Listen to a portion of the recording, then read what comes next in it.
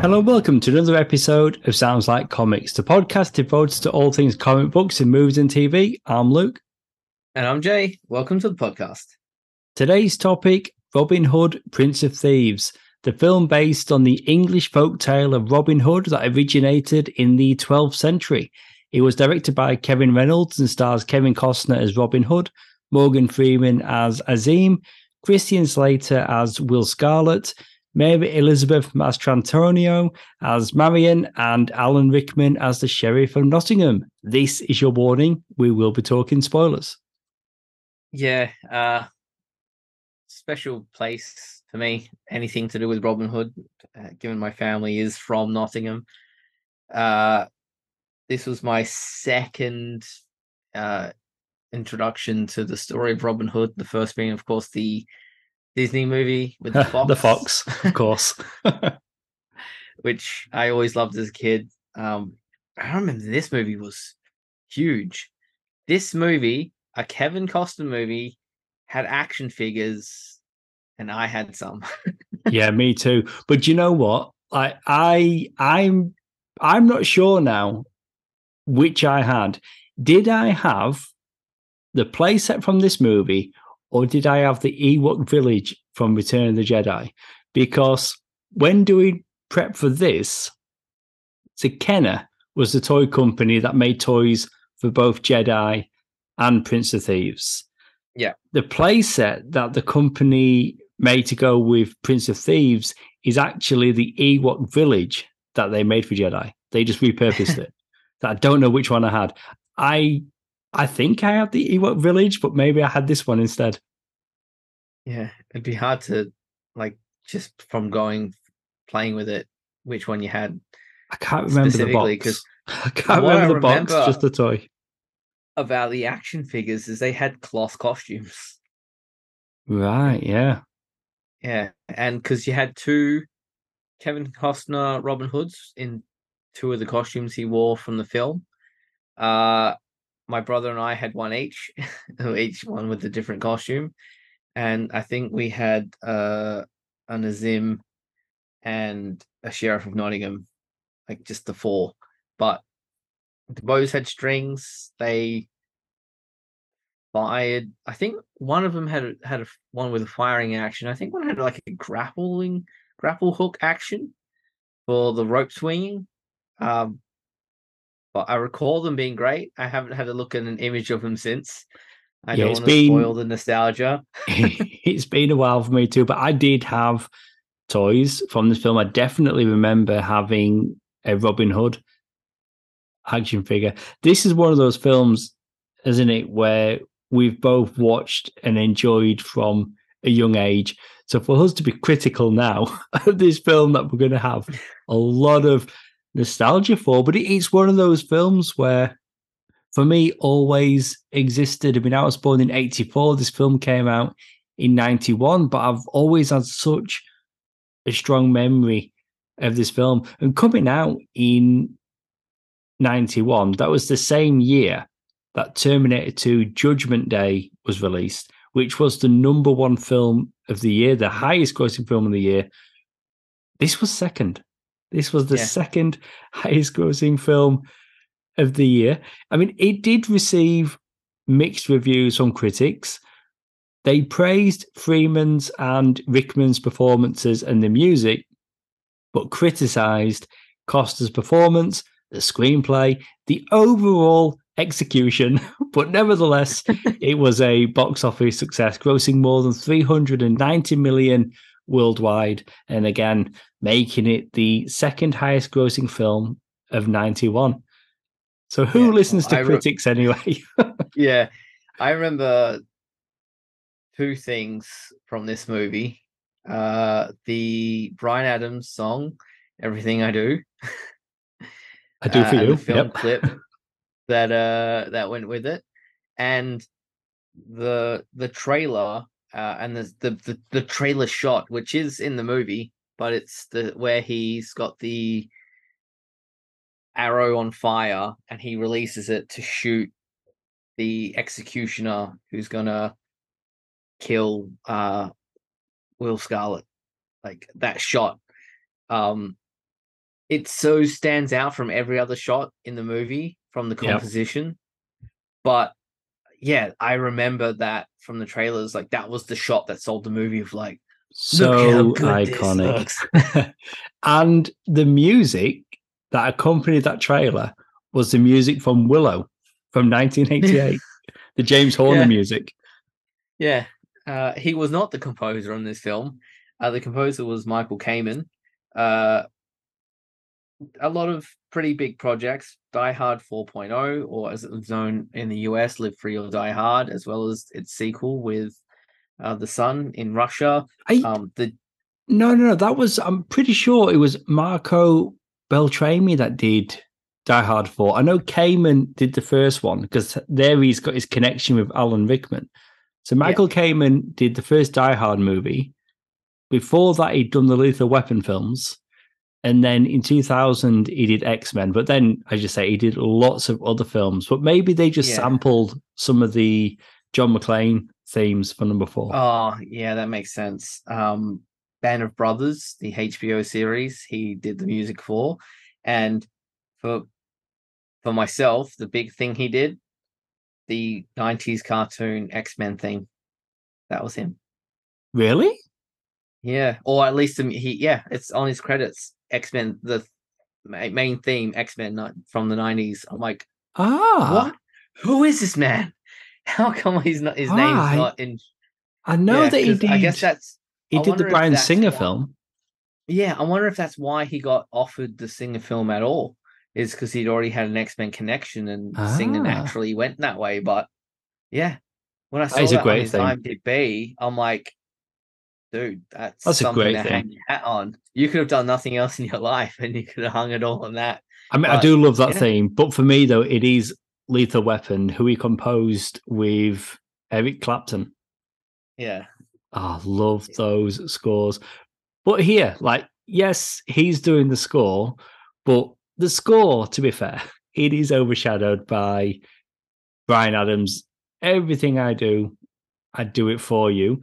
The song that went on to be the best single of his career, maintaining number one in the US Billboard chart for 14 weeks. It also spent a record breaking 16 weeks at number one in the UK. Huge. yeah, yeah, huge song. And not just that, they do use it just not just the musical cues for it a couple of times throughout the film as well. So it's not just something that comes in at the credits and there was a big hit. It was used in the film as part of your score. So I get why it's such a big deal. Also, at the time, you just couldn't get away from it. Yeah, I remember absolutely. Well, watching. he couldn't get away from it. He wanted to release a new song, but he was having to compete with himself. Yeah, and then he did All for One for Three Musketeers. Ah, did he really? Yeah, Oh, with yeah, he was with the hoping Kiefer lightning Sutherland, would Oliver strike Platt. twice. That one. That was Disney, Yeah, wasn't it? That one. I think it was. You know, you mentioned Robin shooting the flaming arrow. Just to get a little bit technical, how they achieved that, it was shot at 300 frames per second, where the normal speed is 24 frames per second. So that's Mm. how they get the spin, and it just looks a little bit off, but cool visually. And yeah, iconic. Yeah, yeah, and you get to see very crisply the flames coming off the arrow, and it must be dipped in like petrol or something for that to work because it's a very distinctive like look, and because of the speed when you see it in flight, you see the way the flame ripples. It's quite a shot, but yeah, Yeah. because of that specific this like the frame rate, it really stands out when it comes up on screen of like it looks like no other shot in the movie. Yeah. Not at Yeah, all. it does. It does. Director Kevin Reynolds. So this film was the second time I'd worked with Costner. First time was a film called Fandango in 1985, which has got a bit of a cult status now. The third film they worked together on Waterworld, Waterworld. which I Yeah. think was 95 thereabouts at the time. Yeah. The most expensive movie of all time. Yeah. I watched it again fairly recently. It's okay. Jack Black pops up for a little bit, but it's all right. Dennis Hopper chewing the scenery. Yeah.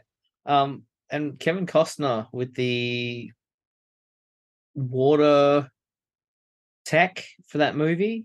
That's where he made his money back, using that to help clean up oil spills and stuff, because the had a problem with the set kept sinking, and he wanted to be environmentally cautious. So yeah, that movie didn't end up being a financial flop, but eventually paid for itself and then some, from the technology to protect the set that they developed specifically for it. I mean, that's great. Failed at the box office, but made money anyway. Yeah.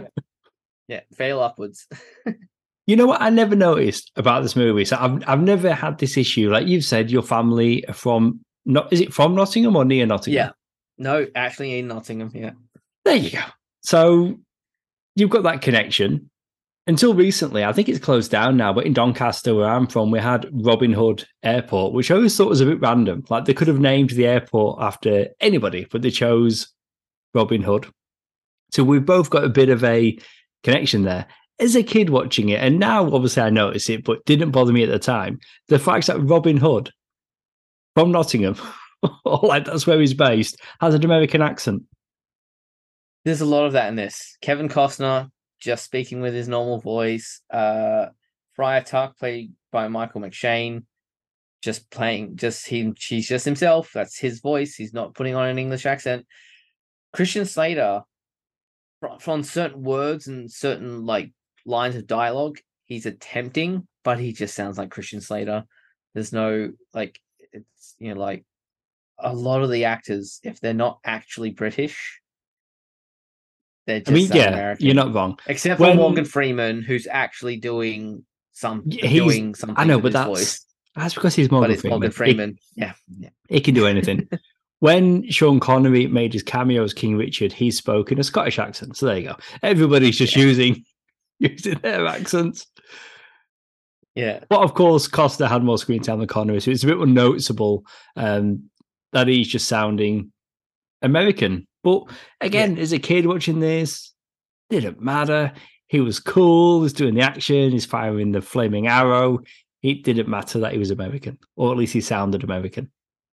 Yeah, and I don't know if you actually get his age, but when I was watching it through this time, they kind of hint that he's only supposed to be in his mid-20s. I don't think Kevin Costner was that young when they made this movie. No, but things like that always throws me. Because again, we watched it as kids. So even if he was mid-20s, late 20s, he's going to be a lot older than what we were as kids watching it. But now, late 30s, nearly 40, you're like, oh, wow. Robin Hood in that movie was mid-20s. It's odd looking back on it like that, watching it now. Yeah, okay. Yeah, I guess, that's how old he would have been in the film. The whole accent thing, apparently so you got Robin of Locksley, Will Scarlett, both sounding American. Apparently that is tipping the, leaning towards, hey, Scarlett's his brother. They kind of sound the same. You should be picking up on these clues. But I think it was just actors using their own accents. I think that's what was going on there. Christian Slater, he ad-libbed Will Scarlett's line of, fuck me, he cleared it. With that scene we're talking about. No, so that's after Robin and Azeem are catapulted over the castle. Director Kevin Reynolds kept it in the movie because it was funny, despite the historical inaccuracy. When it was then released on VHS, there was a version, because they wanted it to have a PG-13, or not PG-13, that's in America. In the UK, they wanted it to be a PG. They have him say, blimey, instead of fuck. So Yeah. they changed it, but then apparently so that was for the UK and Irish theatrical and subsequent VHS releases. But then they switched it around and have the original line fixed into it. But yeah, but instead of that great line that Slater ad libbed, you got blimey, they cleared it. It's not quite the same, is it? Yeah.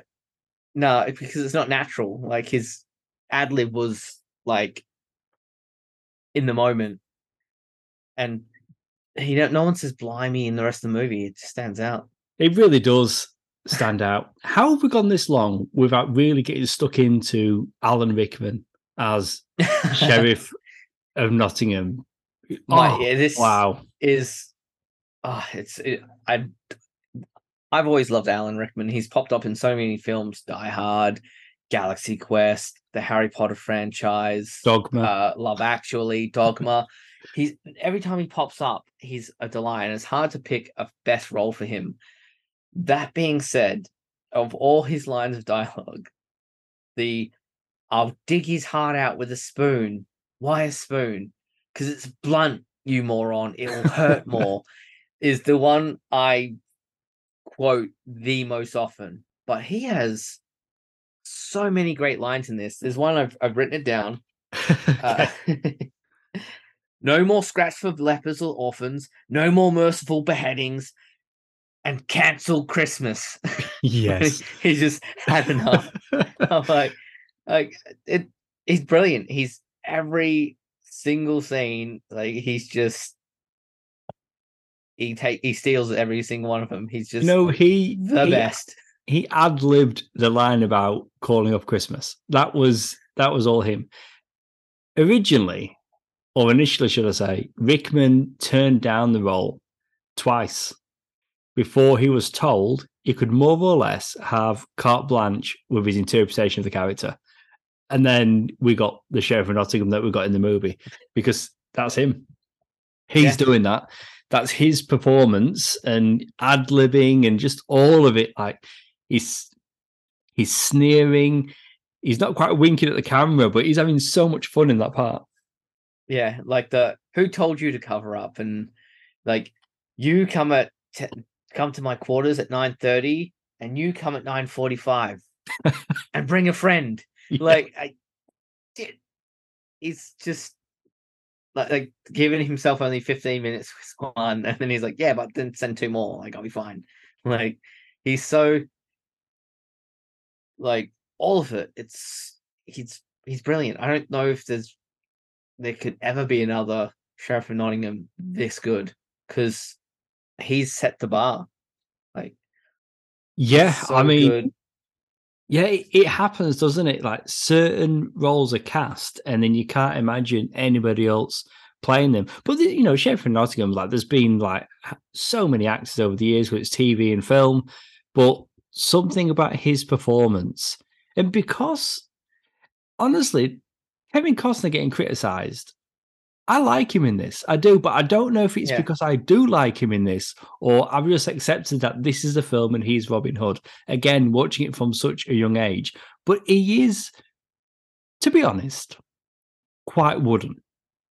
Yeah. But then, on one hand, is that the character? But then we also see that from Costner elsewhere. But again, I like Costner, whether it's Field of Dreams, Jonathan Kent in Man of Steel. He's got so many films under his belt. But because he's playing Robin so straight, you can have Rickman doing what he's doing, like playing this cartoon villain of Sheriff of Nottingham. So they complement each other. Like they couldn't both be doing what Rickman's doing because then it's going to end up being something more like Robin Hood Men in Tights. So it does work well. And I guess this Robin is more reserved, and that's what Costner brings to the part. But he's doing the action. I don't know. It does all work for me, but he is pretty wooden in this. Yeah, but he's also such a huge star by this stage. I don't think the movie gets made without his name attached to it.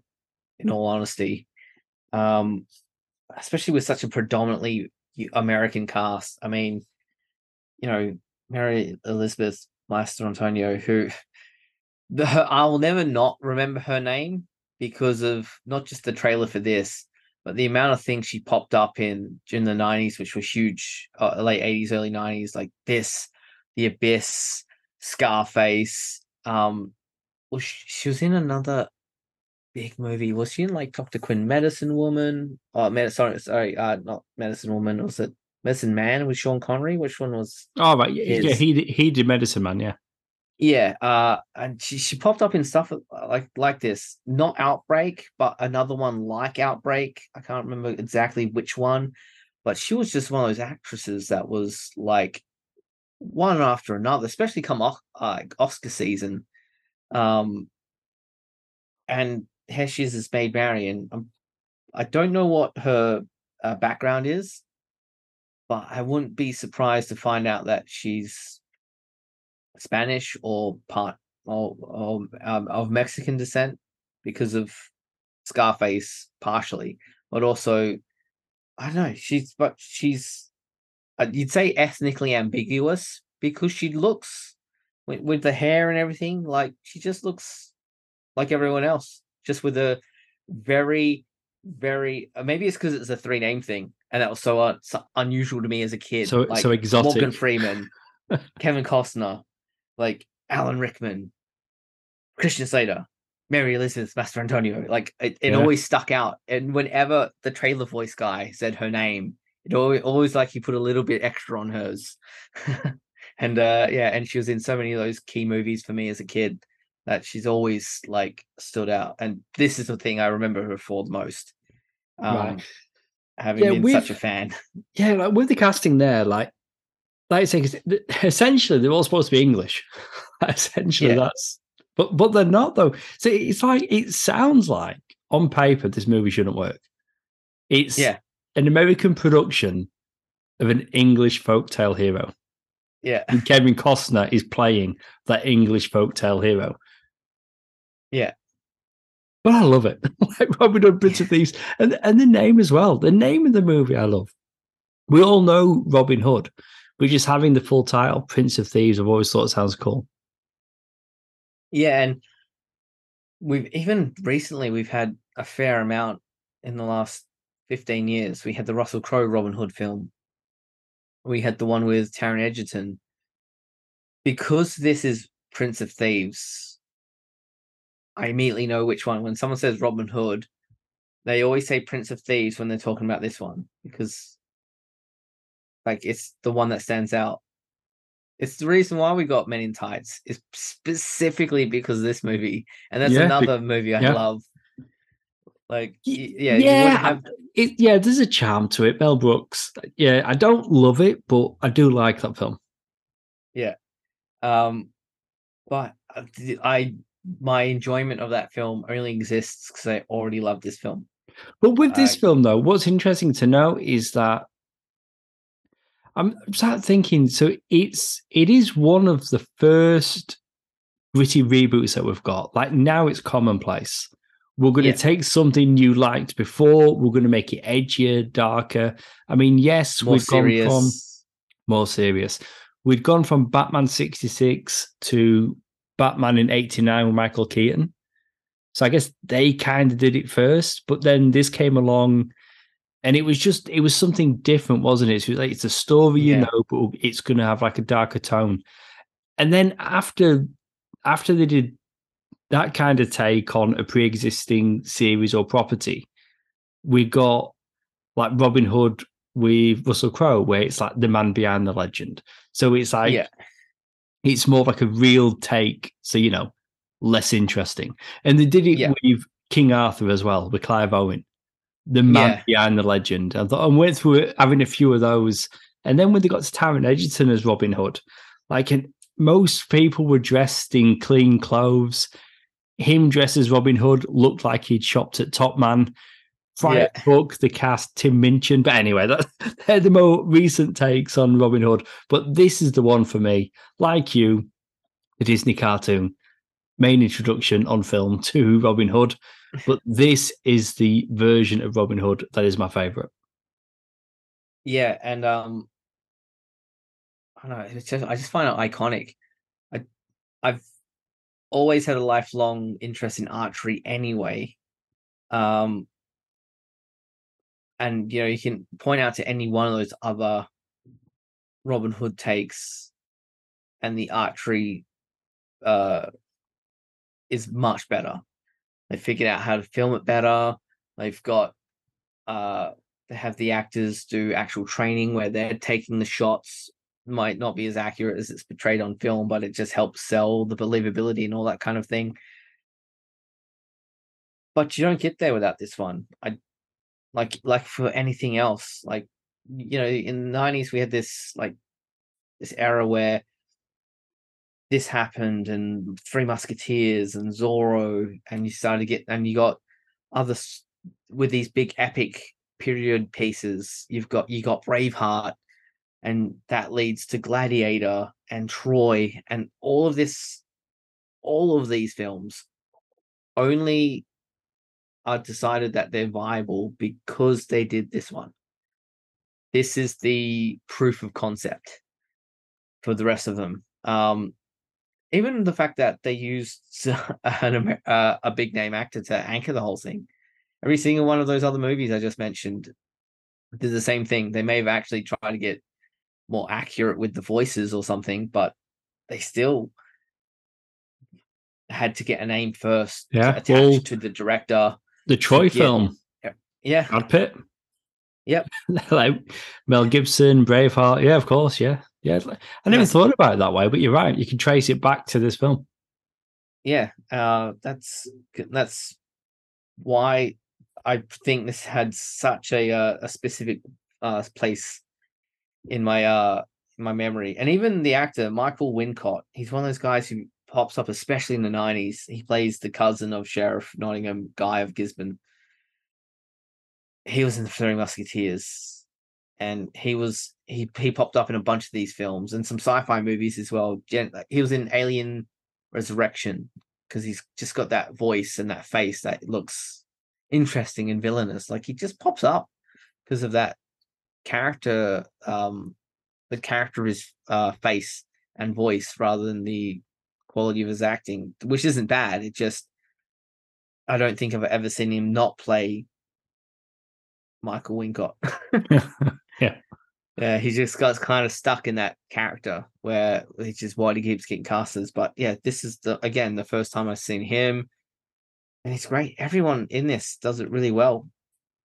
The representation of Sherwood Forest not just being Major Oak, which you can still see in Nottingham. It's like you see it in this film. That's not Major Oak, but it's like kind of propped up by other bits and pieces because the tree's so old that if they didn't do that, it would have fallen over long ago. I've been there a few times, had my picture taken underneath. Yeah. And just like it just all works. Even though it shouldn't. Again, or the only thing that in the square at the end, right before the main stuff, even watching it this time reminded me of I wonder if they filmed this in the Braveheart end sequence in the exact same place, because I don't think they built that castle square. I think that must exist somewhere in England for you to be able to film there, and it looks very familiar. And there's all those castles and stuff still in the UK, so I gotta imagine that's what happens. But I think we've both probably tipped our hands on what we think of this movie in terms of ratings. But where is your rating on Robin Hood, Prince of Thieves? I feel like I'm not able to approach this critically because I love it so much, and I've probably seen this film more than most. But even saying that, the issues that people seem to have, whether it's critics, calling out Costner's performance, issues with some of the writing, I don't see that. Like I did mention he's a bit wooden at times, but that's okay. He's a good one to go up against Alan Rickman. I'm just going to do it. I'm going to give this. I'm going to do it. I'm going to give it 5 out of 5. You get 5 out of 5. I mean, I could potentially bring it down, but I don't really want to. It's it's I don't know. It was one of those films that just seemed to be on, and I had the action figures, and I go out to a friend's house, and it was on. School holidays, they'd often show it on TV. So I've definitely seen it more than most films, but always enjoy it. Like, you don't find yourself watching the time; you're just captivated by it every viewing. It's never got old for me. So 5 out of 5. What about yourself? I'm not going to come in quite as high. I do have a specific love for this, and as I said, I think this is probably the film, which is why we got so many of the other big epic movies that followed on. And this might be also the first film, because when he's trying to sneak in at the end, he picks up that fresh horse dung and wipes it on himself so no one gets in, and has, like, at the time, like, no one ever did that. The hero didn't get, like, dirty. He might not put it on his face, which is what they do these days, where he'd actually, like, really get in and, like, wipe it on himself, and really dress himself up. But that was like a whoa, he did what? Like, did Kevin Costner use real horse poo? Like, that's the sort of stuff that, it felt, like you said, gritty and realistic in terms of the grime, the dirt, and what they had to put up with. The Other than Maid Marian, I don't think any of the actresses were really wearing like makeup or foundation of any kind. It was just dressed down, if anything, to keep it period accurate. Uh, as the witch, Geraldine McEwen as Mortiana, who, again, it stood out so clearly in my head, like who she is, and like with the cracking the egg and its blood and her own stuff, and all of it. But I'm probably coming around a 4 out of 5. I do enjoy it more than that. I can see people coming in and not getting past Kevin Costner's American accent, or, like you said, it's kind of the wooden performance that just feels like Kevin Costner to me. It doesn't feel like he's not acting, but he is carrying the movie. It's his straightness and dryness allows Friar Tuck to be so loud. It allows the boisterousness of Little John, and even Morgan Freeman's Azeem is allowed to be a bit more colorful in terms of his performance, and the fact that he brings out, like, the spyglass, and, like, it's like Robin doesn't get it. He's like, what the hell? How are they so not? Well, I can't see him so well with this. All these little touches, like, that's some comedy. Like, he does deliver some genuine, like, laughs, and he seems to have good rapport with everyone. But again, like you said, with Alan Rickman, it's that balance. You don't get the stoicism and greatness of Leonard Nimoy's Spock without the over the top loudness of, like, McCoy and Kirk, who are playing off of him. Like, it's a thankless role, but it's one that has always worked. If one actor goes big, the other one has to go small. You can't both go big, otherwise it just gets out of control with everyone chewing the scenery. It works for everything. The music's always stood out well. The way the movie's shot, and again, so much of my youth at the time, this hit on every level. My parents loved it. I loved it. I had the action figures. Like, I'm sure we had that Bryan Adams CD in the house. Like, we had all of it. So yeah, 4 out of 5. Definitely see it. I'm not sure there's, because there aren't any such big sequences the way we'd have them now. But at the time, these were all the catapult shot, the shot with the arrow, the camera on the arrow as it travels through the trees and splits the other arrow. All of these are so familiar, and the tropes, they've become tropes since, but they originated here. Like, Yeah, they weren't then. It's one of those. Yeah, it's one of those capsules that its impact is so much greater than the sum of what we got in the initial movie. So it's really hard to separate the two. Well, that's a very level-headed critique and review. Well done. I'm just gonna sit here with my 5 out of 5, but I chose to go first. Yeah. Yeah, Yeah, Well, again, as I said, personal pure enjoyment, nostalgia. I'm right there. Like it hits me in the exact same way. I'm trying to temper it. I'm probably still a bit higher than like my nephews would see if they were to Yeah, watch but it. they're quite a bit younger. I mean, yeah, even if I was to bring it down from a 5, it wouldn't be by much. Which again, I'm going to stick with my 5, but a 4.5 maybe. But I'll stick with my 5. Again, it's a movie that I love. I know you do as well.